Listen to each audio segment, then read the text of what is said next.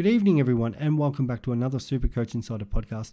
My name is Swizz, here to talk SuperCoach, BBL, team discussions, and we've got the Sydney Sixers.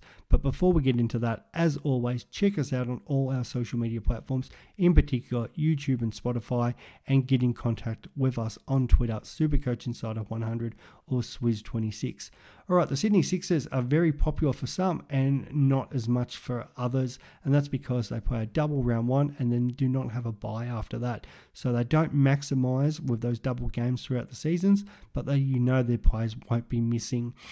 The other issue with them, they've probably got one player of value that is confirmed to play every week, and then you've got maybe Jack Edwards with a potential there as a rookie value player, but most of their other players that you want are pretty expensive. We'll start off with the top. Josh Philippe is owned by 50%, 102k, could be the number one cash cow this year. If he can get his form back. Didn't look that great in the Australian-Indian series when he had his opportunity there, but this is a guy who was the sixth highest scorer 2 years ago, the third highest scorer 3 years ago, kicked off that season with 300s in a row and got himself up to 260k, so definitely undervalued if he can perform like he has in those seasons. He'll be joined up the top with James Vince. Not really a starting option just because the Vince bat's a bit slower than Philippe, but he will definitely give him some good support. Steve Smith's in for the first game, 267k, would not be bothered starting him at that price, and particularly because he's only playing one game before the test series. Daniel Hughes, Patterson or Jack Edwards, one of them will start and then one of them will come in when Steve Smith misses that second match. Henriques and Silk are pretty reliable in that middle order, but they're not SuperCoach relevant. Joel Davies, again, probably not SuperCoach relevant.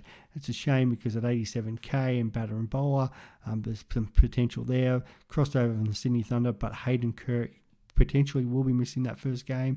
That's why he's not listed there.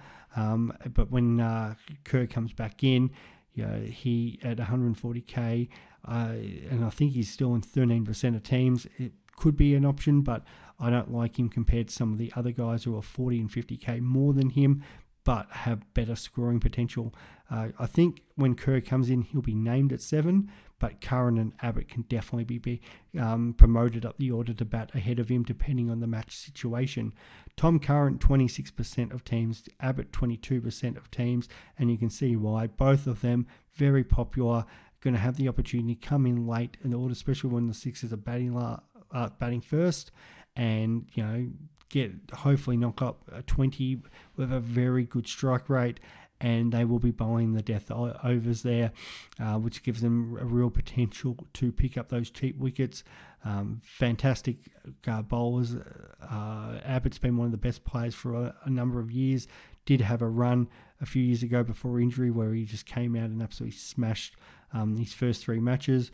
Ben Dorshus has appeared in a few teams who are super coaches who regularly finish up high. So I can, if they're thinking about him, it's somebody you have to consider. His second game of the season, which was round 5 last year, he scored a 199, and he has scored a 200 plus before against the Hurricanes as well. So another fantastic bowler, and did play for Australia recently, so you can see the quality there. Stephen O'Keefe is the spinner, probably a little bit overpriced at the moment. With Todd Murphy out because he'll be with the Australian squad, and Raheem Ahmed, who has withdrawn, the young English spinner. So you'll probably have O'Keefe will have a monopoly on that position, but hopefully he has a couple poor games where his value could drop, and then you might want to consider him. But the problem is trying to bring guys in like that who don't have double games will make it difficult if you don't start, and that's probably why O'Keefe's only in 4% at the moment. So I really think with the Sixers, Philippe is the one that you probably should be considering. He's probably been in and out of my side just because I'm trying to get the right double game matchups that I want. But at the same time, I could still consider starting him. And the other one is you're probably looking at one of Curran or Abbott or Dorshus. So they seem to be probably the most popular there. And it just kind of, I think it depends on what you want to do. If you're looking at keeping them, in particular Abbott or Curran is probably the options there. But if you are looking at pivoting them to, in particular, to Matt Short, and you've got the money, or you've got another trade in mind which will get you that money to get him up to short, then probably just take the one which you've got the best feel on. At the moment, for me, it's Tom Curran at 180.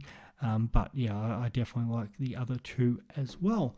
Let us know how many sixes you are starting, and we will talk for the next one soon. Bye.